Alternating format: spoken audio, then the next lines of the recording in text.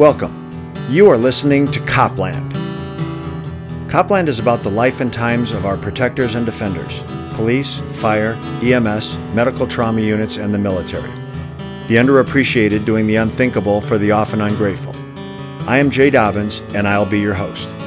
In each season, we will hear 3 episodes featuring extraordinary heroes, amazing personal experiences that will inspire and uplift you. Sometimes they might shock you. The highs and lows, the successes and the failures, told in their own words and all experienced during their personal journey of sacrifice to make the world a safer place. This is Copland.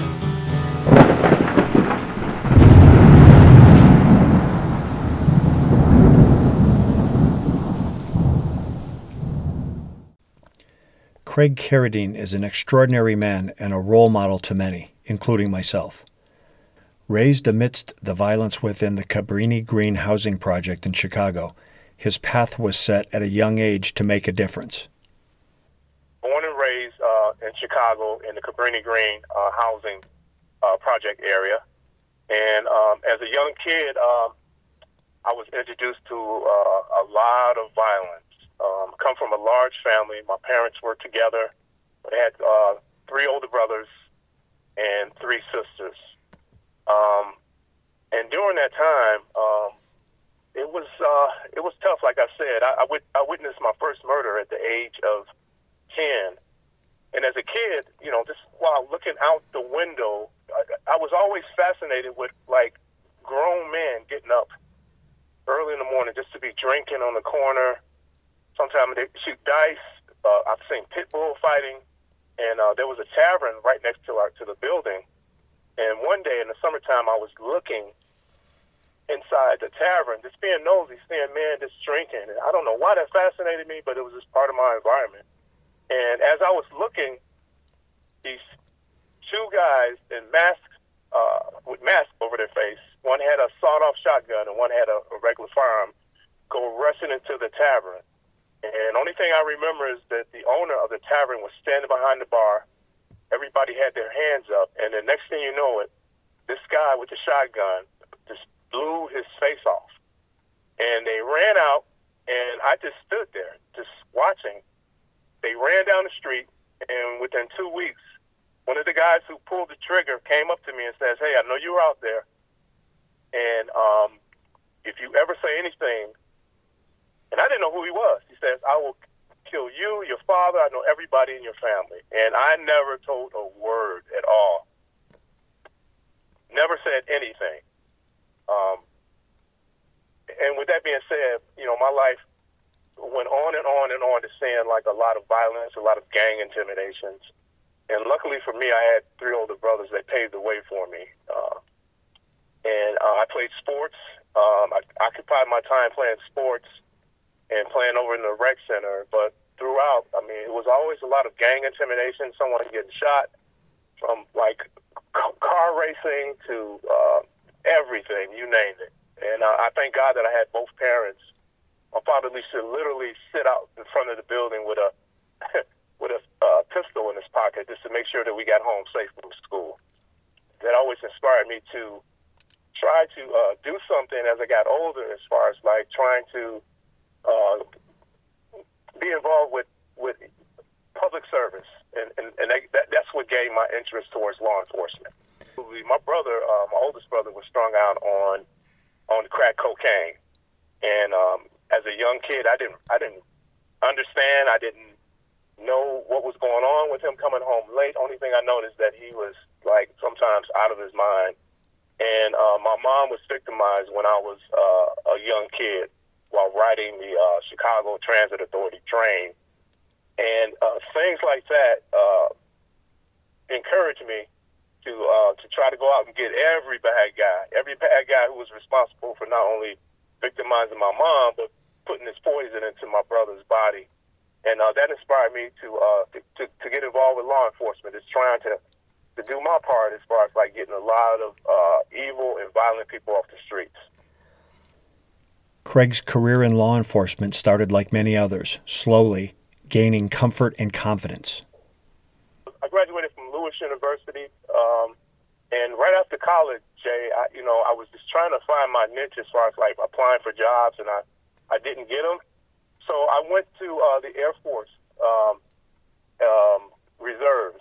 So I went away, did some basic training. I had to just reestablish myself, got in great shape, came back, and then I started applying for jobs. And I started off working at the Cook County Assessor's Office, dealing with taxpayers and properties and things of that nature. And right after that, I landed a job as a juvenile probation officer in Chicago. And that was more my niche because in college I majored in criminal justice. I had a large caseload. I worked the west side of Chicago, and I dealt with juveniles who had cases such as unlawful use of a weapon, to aggravated assault, to raping, to theft, stolen property, etc. And during the time, there was a guy who was with ATF, and we kept in touch. And I knew that during that time they were doing some hiring. That's when I applied for ATF. But that was sort of like my stepping stone with working at the Cook County Assessor's Office, United States Air Force, and juvenile court. I forgot also that I applied for the Chicago Police Department, and I passed the exam, and I got called in to go to the academy. But prior to going in, that's when ATF called me. Yes, I was assigned to Maryville, which is located in the state of Indiana, but it was still under the Chicago Field Division. And basically, we covered probably, I would say, 8 to 10 counties in the state of Indiana. And from time to time, if there was something going on major in Chicago, like firearms trafficking, we would help out some of the groups in Chicago. But Maryville Field Office was responsible for everything from arson cases to explosive cases to firearms trafficking to gang cases, et cetera. We did it all in one nutshell. We had approximately maybe 12 ATF agents in the office, along with probably 12 state and local task force officers from Lake County to Gary to Lafayette. I mean, we had a lot of different local police officers who were task force officers. So we had a great group back then. I mean, we did a lot of good things. And basically what we did, we targeted a lot of violent offenders in the city of Gary. And for those who are listening, Gary, Indiana is approximately maybe less than, I would say 25, maybe 20 miles away from the Illinois border, like leading to Chicago. In February 1996, Craig was investigating violent gang members in Gary, Indiana. Cedric Triggs and Harold Ballard were known members of the gang called the Vice Lords. And the Vice Lords were founded in Chicago, but they merged out into the city of Gary, Indiana. Cedric Triggs had a violent criminal history, and when I first received a phone call in the office, when I got the information about him, I did a criminal background check and found out that he was responsible for shooting a rival gang member of the Gangster Disciples in the face. Just a rivalry conflict that they were having. The victim survived. And then also, when I started meeting him in undercover capacity, he had a pending state charge of unlawful use of a weapon where he shot someone in the buttocks area. It was also known that he was shot 7 times previously and survived. And one day I had his photo in my office, and a task force member from the Gary Police Department identified him on my wall, and he says, "Hey, this guy is a suspect, and he's known to be involved with several shootings." Harold Ballard, he had a pretty extensive background too, a lot in armed robberies, and even as to date,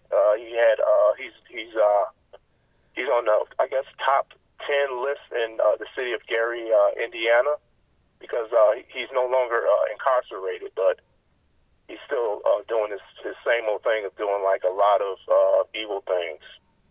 It all started when I was just in the office by myself, and I believe I was a duty agent at the time, and the duty agent is the person who covers the phone while everybody else is out on the streets doing their thing. So I answered the phone, and someone told me that there was a guy in their community selling guns, and I asked the person, "How do you know this?" And they told me that this individual shot their brother in the face, and he survived. And I said, "Well, can you give me his information?" And she gave me his name, Cedric Triggs, and I did all the criminal history, and I gathered a lot of reports, got a photograph, and I said, "I'll call you back in a couple of days." And Jay, you know how it goes. Sometimes when you're this eager agent, you want to get out there and be a ball buster. I went up and down the hallway and said, "Hey, is anybody willing to go out with me? I need to hook up with someone to identify this guy." And no one said no. So what I did, I took the risk, which was dumb, and I went out to that area, and I met up with this person, and they identified this guy. And I said, "Hey, can you take me by his house?" And it was like walking distance. I went by his house, and lo and behold, which is a big no-no, again, he came out. And that very day, man, he was willing to sell me some guns. And I told him, give me a couple of weeks, and I'll get back with you. And then I left. Thank God nothing happened, and started my paperwork, and got the ball rolling. And I remember contacting him, a recorded phone conversation, and he says that he had some guns. And he also confessed, he said, "Hey, man, I got a case that I'm working on. I need to pay some money to my attorney." And that was the case that I was referring to when he shot someone in the buttocks. So I started buying guns from him immediately. Gathered up my cover team, went right in the area where he lived in Gary, Indiana. And how it would work, I would drive up, and he would be in another car by himself, and he would immediately get out, pop the trunk, and as a safety thing, I immediately took control of those guns as I was looking at them, and making sure that they were unloaded, and if they were loaded, I would make sure that, I would be able to control that situation just in case if he tried anything. So over a course of maybe a couple of weeks, I started calling him, ordered up more guns. And as I was talking to him over the phone, he was telling me how he was getting involved with shootouts in the neighborhood. And one thing in Chicago, you got the Vice Lords, you got the Gangster Disciples, you got the Black Disciples. So it was constantly gang wars. And his criminal history proved that, he's been involved with a lot of shootings. And like I said, he was shot 5 previous times, and he survived. And you know how you can tell someone who has a evil presence? And every time that I met with him, his body language, his gesturings, his aggressiveness was almost like the best way I can describe it is like a wild dog, like a pit bull who's just taught to train just to be someone just to attack and kill. And that's the type of aura that I sense from him. And back then I was like this young, dumb, and just like naive to a sense. But one thing that I did have in my favor is that I've played sports over my career, and I was always visualizing the what if. And the what if factor is like if he did this, I would counterattack and do this. If somebody else comes, I would like gather my position and be able to focus on the real threat. So a lot of things that helped me out during that time. And then also, more importantly, is to always watch the hands. Take control of those guns. So as we started, as I started buying more guns, I noticed he was getting a lot more shootouts. And one day when I was in my office typing up my report, the Gary police officer saw his picture, and that's when he says, "Hey, this guy is wanted in a suspected homicide in a liquor store," where they went inside of a liquor store and they tied up the owner and shot him in the back of the head. And during that time, I guess I was just sort of like immune to just focusing on the job. I'm listening to the violence, but in the back of my mind, and I'm no hero, but this all goes back to my childhood, like dealing with seeing a lot of violence, and I was immune to my environment. I've seen guns pulled out. I've seen like dead bodies like right in front of me. I was just immune just to hearing stuff like that. So it really didn't register until further down the line. And I remember one time when I met with Cedric to buy some more guns, that's when he came with another guy. I believe his last name was Walker. He was a convicted felon. And I could tell that things were getting sort of like out of control a little bit. I mean, this guy was like really aggressive, and he really needed the money. And he was like almost like pounding his fist, like, "Hey man, if you need more guns, man, you got to order more guns, man." Which means that he wanted more money for whatever purpose it was during that time. So with that being said, every time that I met with him, I was by myself, and my intuition was telling me, you know, throughout the course of my dealing with him, from phone calls to meeting with him, his aggressive behavior, to the shootouts, that I need to take someone else. And these things registered to me in my mind as being called red flags, that you have to pay attention to certain things like that. So every time that I met with him, it was in his neighborhood, near his home, and I wanted to take more control of what was going on. Doing a undercover deal in February of 1996, I had contacted Triggs, and I wanted to buy at least a half ounce of crack cocaine along with 5 Glocks that he said that he had in his possession. And during that time, I decided to bring along a Gary, Indiana police officer. His name was Harold Coleman. And I was driving a 1987 Cutlass Oldsmobile 2-door. And in speaking with Triggs, we controlled the operation to meet at a McDonald's parking lot, which is probably like maybe 6 blocks away from his home. And it was near a hospital, which was right across the street, Methodist Hospital on 5th and Grant Street. And in the back of my mind, I'm saying, like, okay, although this guy's violent, and I know it's his history, we're going to try to do this around maybe 12 noon, maybe 1 o'clock. It's going to be people out there going to McDonald's. And it just so happened that day that a lot of kids were going back and forth to McDonald's because there was a nearby school in the area. So I felt pretty comfortable. I had my cover team out there. We had probably close to 15 people out there. We also had it on video. And one thing that I wanted to make known is that when you're doing an undercover operation, which I didn't know at the time, I guess I didn't know, but I'm always playing a nice guy role.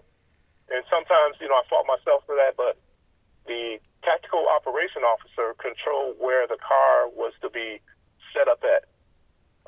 Rather than having me being in control of having the car position where I wanted, he wanted me to back it in, move it to the left, move it to the right, and my main job is to control, like I said, and focus in on any potential threats. Well, that day when everybody was in position, Cedric had agreed to bring the evidence towards McDonald's in the parking lot. And during the time, me and my partner were talking in the car, and we were saying, I said, hey, well, when he comes, I want to get out the car. I'm going to pop the trunk. But he's a paranoid individual. So if he doesn't want to, you know, do the exchange for the deal on the outside, you know, let's let him get on the inside, which means that I want you to sit in the back seat and let him sit on the passenger side. That way, if there is any type of threat, you know, we both can focus in on that threat. Craig met undercover with suspect Cedric Triggs in the parking lot of a fast food restaurant to continue his negotiation for the purchase of guns and drugs. I'm going like a motherfucker too. Hey, check this out, though. I ain't going by your crib, man. See motherfuckers shooting around and shit, you know what I'm saying? Don't nobody be shooting by my crib, man. Like this. I might do some other time then, G, because that's it, man. You told me it's going to be right here, man. I expect you to come on through with some business, man. Man, we can do the business, motherfucker. You want the business done right, shit, we got to go to my crib. That way you ain't going to look at the shit. I got the shit. I ain't going that way, son. Well, you know what I'm saying? You gonna have me come on here to the spot? Man, I told you. Oh, hit me out, man. Listen, you told me to come on all the way up here, man, 11:30, man. It's hot up here, though, man. I couldn't come up here like that. I tried to tell you. Well, you got nothing you want to sell me, man? What you think you want to sell? That's my beat. Oh, I was gonna say, goddamn. You ain't got nothing you want to sell me? Well, you got shit on your leg? No, hell no. Man, there ain't too many motherfuckers around here, man. Ain't too many motherfuckers around here, man. I got a bag. You just go and throw the shit in the bag, and that's it. And come on up here. What is that? Look, so you want me to walk back up here with all that shit? Well, at least walk with something, man. At least give me a half ounce or something, man. That way you can conceal that. Can you give me a half ounce, man? Yeah, I can get that. All right, that's cool. I got the loot with me, man. Straight up. So what? I mean, give me a half ounce or whatever, man. I'm talking about what you gonna do, though. I'll wait right here till you get back. All right. Is that right? Yeah. Hey, it's half ounce, and then maybe can you stick one of those blocks in, too? If you can, man. Yeah, I'll do it. I mean, what else? Yeah, what else? Let me take a look at it and we'll come next time. Yeah. All right. I'm wait. Here's the situation. So when he came to the area, Cedric was hyper. His eyes were like bulging out. He couldn't remain calm. He was breathing real hard. And immediately I said, it's a red flag going on. So he says, hey, I said, hey, man, you got the shit with you? He says, no, man, you got to come to my house.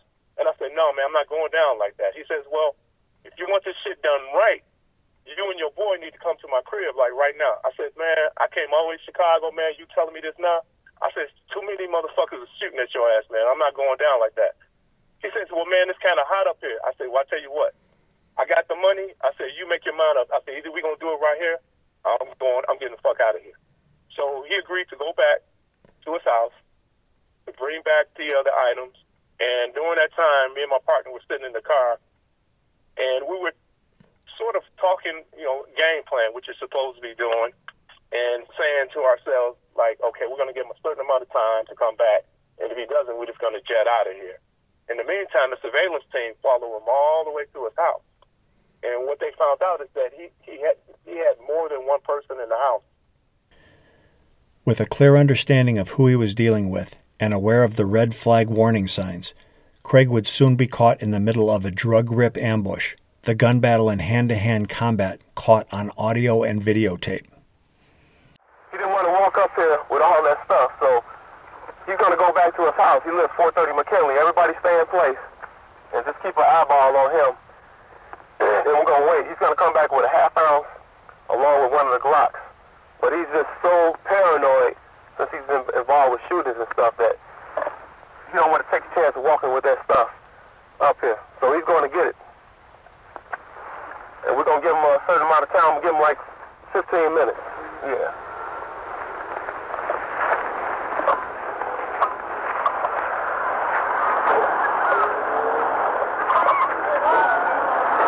Okay, all right. Hey, man, I gotta get in. What?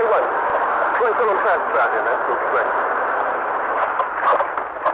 Back.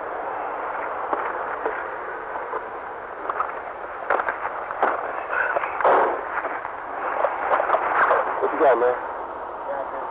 Hey, close that door, man. Shit. Okay, all right, come up with these, please. Let me see. It's rock guitar. That's rock. All right.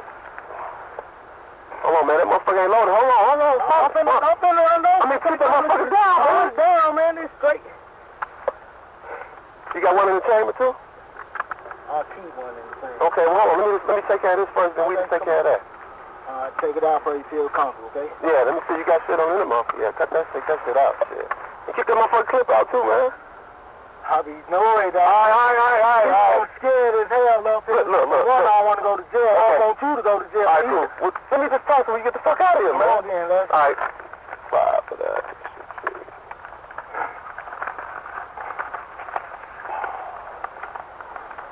You been on the clips with this, man? Uh-huh.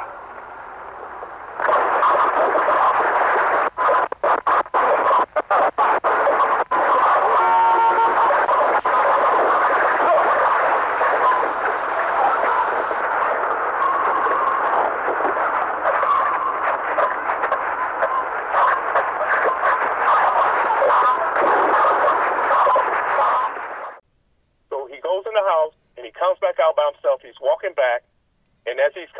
he sort of like had something tucked away up under his coat.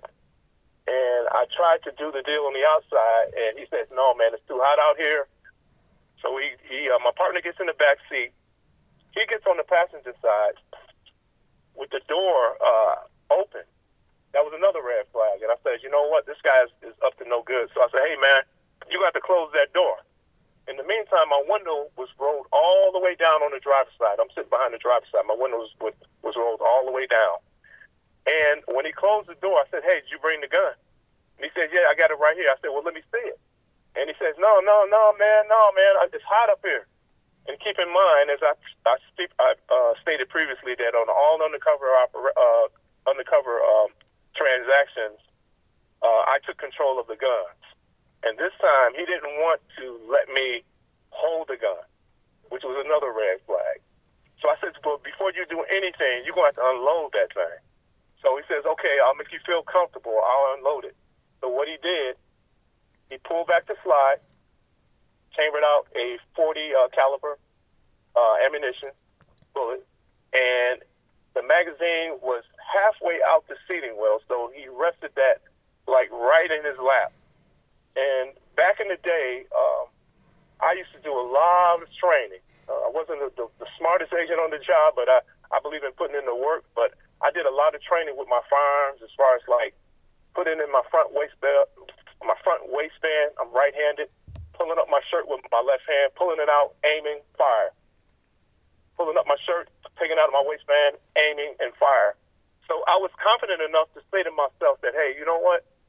We got two in this car versus one. So if anything breaks bad, I'm confident to get my gun out just before that slide goes forward, and I'm gonna do my best to protect myself and blast his ass if harm comes my way. And in the meantime, during that conversation, my partner in the back seat, he moved to the center of the seat so he could focus in on the threat too. So while we're negotiating, I said, "Did you bring the dope?" So he pulls out a half ounce of crack cocaine, and he rested it right on the center console. And during that time, I counted out $500 for that. And I said, "Did you bring any more guns?"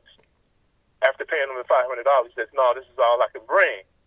So while I was getting ready to negotiate the price on that, one of his buddies, which was Harold Ballard, comes to the driver's side, and through the grace of God, and I'm only giving thanks to God, I turned my head just in time because the only thing I saw was the nose barrel of the gun, nickel-plated revolver, pointed right at my face.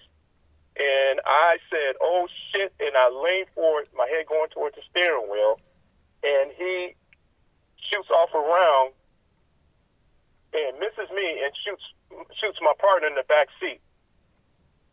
Ballard runs from the outside. He runs, and the only thing that I heard was the slide going forward on the passenger side, and I immediately reached in my waistband, and I pulled out, and I leaned my back towards the driver's side opening door and started the shooting.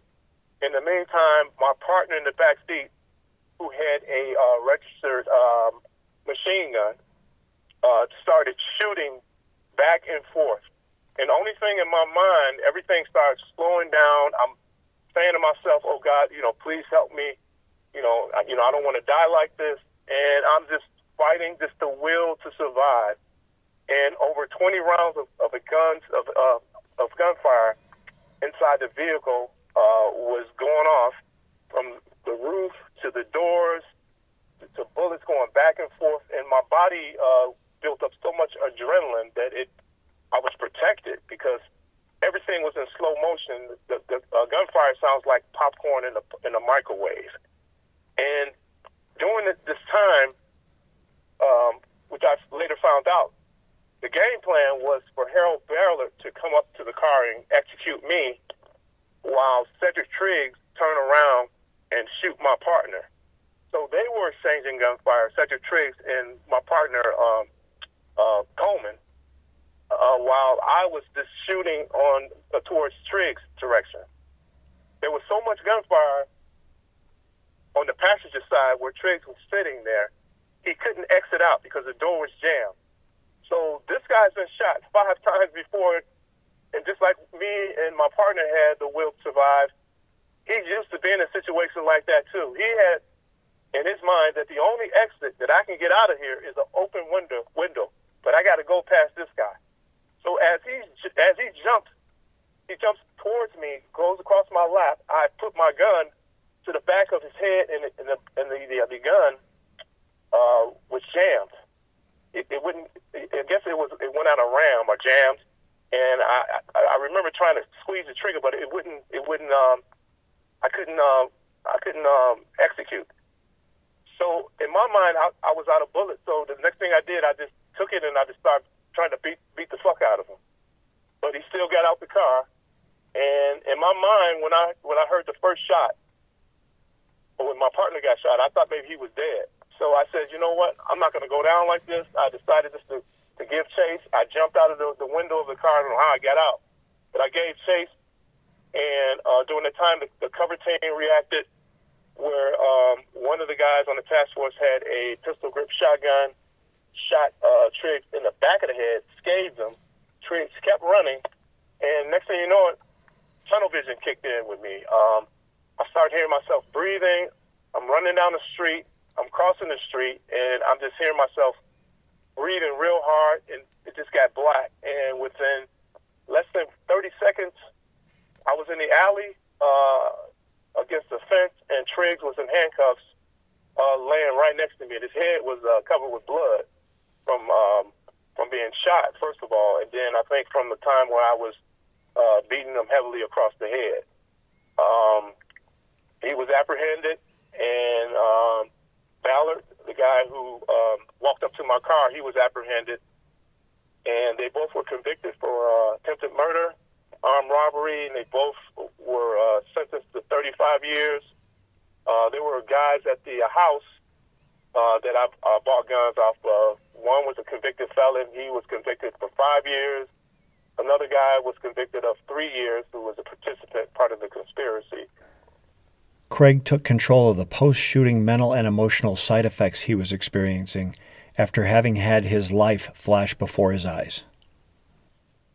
That took a lot out of me afterwards, because I didn't realize that at the early age in Chicago I was dealing with post-traumatic stress. But I didn't realize what it was. I just thought that was just natural. But as my career went on after that shooting, I made my mind up. I said, hey, you know what?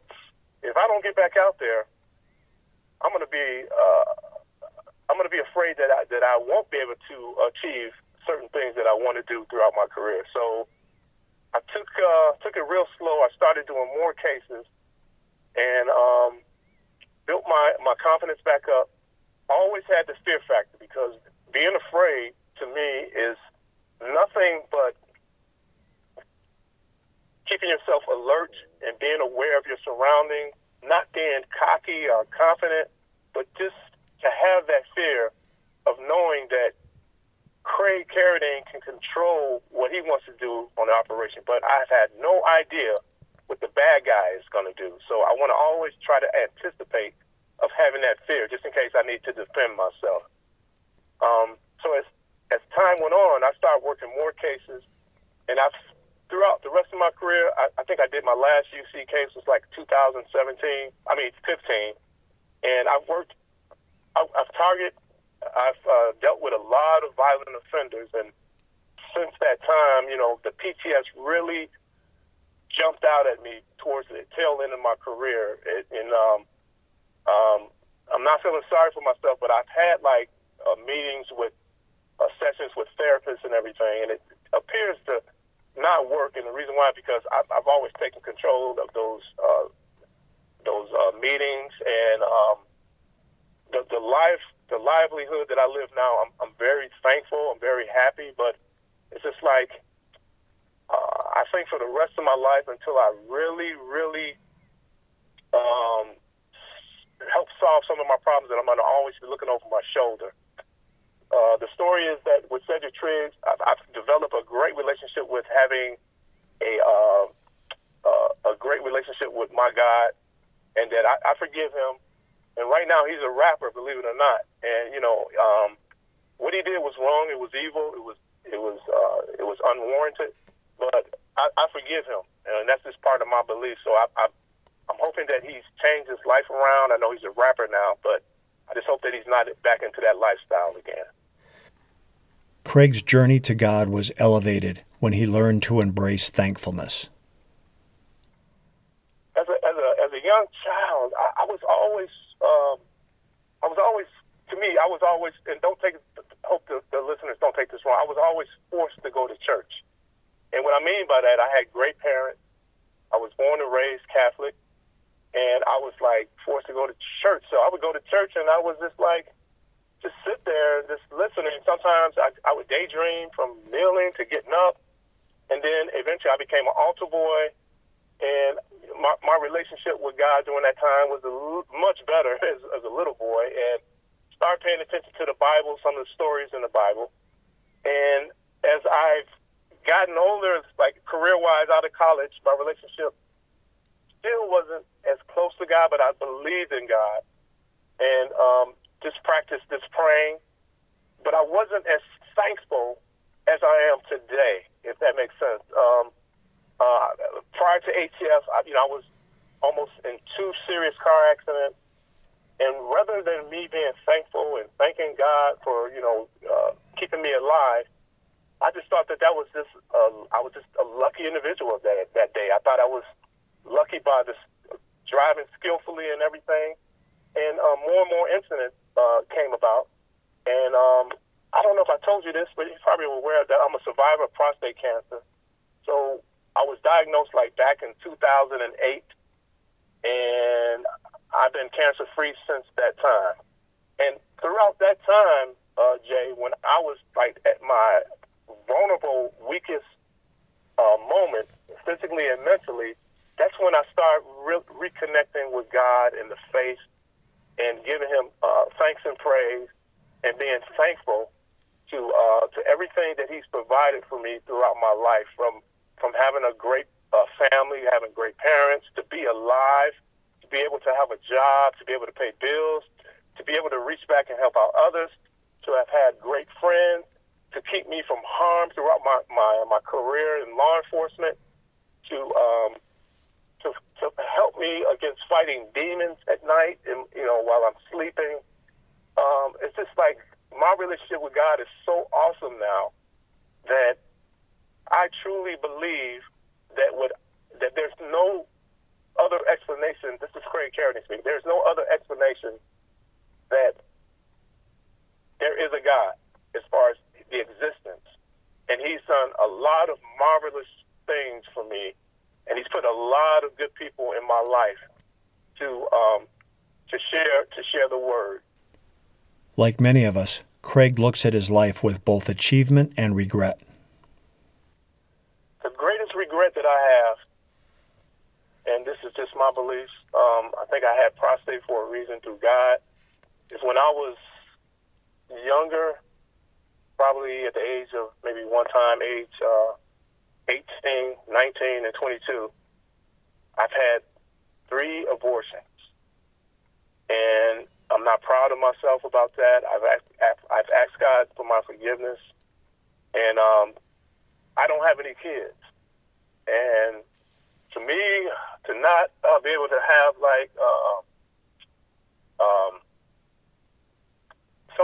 someone like a legacy or something like you have your kids and your son. That and I know I wasn't a Jay Dobbins, but I think I was pretty good on the basketball court. For me to at least try to initiate something like that, to having a son, that's one of my biggest downfalls. And a lot of times I do beat myself over the head that, what were you thinking of? And, these ladies got pregnant by me. We had an abortion, and I was wrong. I asked God for my forgiveness, and I know God has forgiven me. So that's one of the biggest regrets that I ever had in my life. And I guess one of the rewards that I've have experienced is the fact that I've had not only throughout my career, I've worked a lot of cases and stuff, and helped put through teamwork, helped put a lot of bad guys behind bars. But one of the greatest rewards that I've had is that through a divine intervention, on my way to Chicago while working a surge, when the height of the crime was up there, I was on a plane, and it was pretty crowded. And as I was walking towards my seat, this big guy was sitting like in the middle seat, a lady by the window, and that was the only available seat. And I'm looking at this guy, and I'm saying, I do not want to sit next to this guy. Well, I sat down next to him, and then after maybe 30 minutes riding on the plane back to Chicago, he started talking to me, and I said, I don't want to be bothered with this guy. And I found out that he was one of the archdioceses of the Boys and Girls Mercy Homes in Chicago. And we formulated a great relationship. And with that being said, they do a lot of charitable foundations. They even have like in-house housing for kids. And if you go there, you're being tutored. Teachers are there. And you can get a full scholarship once you complete the course of 4 years of academic studies. And we incorporated ATF with the Boys and Girls Mercy Home. So that was one of the biggest rewards that I've ever gotten through having a relationship like that. That was nothing but divine intervention to me. And that's one of my goals, to try to get back to Chicago, to reconnect, to see if I can go back and just help out with the Boys and Mercy Home, whatever capacity that I can do. Craig is thankful for his brothers and sisters in ATF's undercover program and for the friendships and partnerships he gained over the years. For my ATF family, and especially my ATF family, when I retired, I was kind of real quiet and introverted, and I kept to myself, and I really didn't let anybody know that I was retiring. I retired at the age of 55. And I guess I was out of gas, but I just wanted to say that over my years, I've met a lot of good people with ATF, and especially those who are a part of the undercover workforce. And there was a lot of good, talented agents out there who've done undercover. No offense to those who are great, solid criminal investigators, but for the undercover crew, as far as the men and the women, I just want to say that, I have a lot of respect for you guys and women who have done it and who are still out there doing it, and those who have retired who made a difference in society, to put people behind bars, and made a lot of sacrifices away from your family. And, all those things that we did weren't perfect, but we got the job done the way that it's supposed to be done. And then also throughout our careers, we've made a lot of great connections and relationships with the state and local police department and other federal agencies. So I just wanted to say, just give you a salute. Craig's life has been committed to one of public service. His message to us reflects that. I would say if you don't have a relationship with God, to always try to think of morality when it comes to doing wrong and right things. And sometimes you have to think about the less fortunate, the victims out here. So anything that you can do, and I'm not saying every day when you wake up, but anything that you can do to reach back to help someone who's in need, whether it may be a lady at the cash register with 3 kids and she's having a hard time paying for her groceries, or whether it may be a elderly lady who's walking across the streets walking with bags. Maybe it may be an elderly lady who lives in your community, who lives alone, who's not computer savvy, that doesn't know how to order service from stores to drop off food.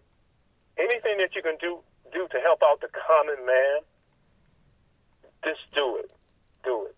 And, don't expect anything in return. But things like that can be contagious. And I just said if everybody would try to concentrate on having a kind and loving and healthy heart, I know family comes first, but if you can help out those who are in need, just do it. Just do it out of the kindness of your heart.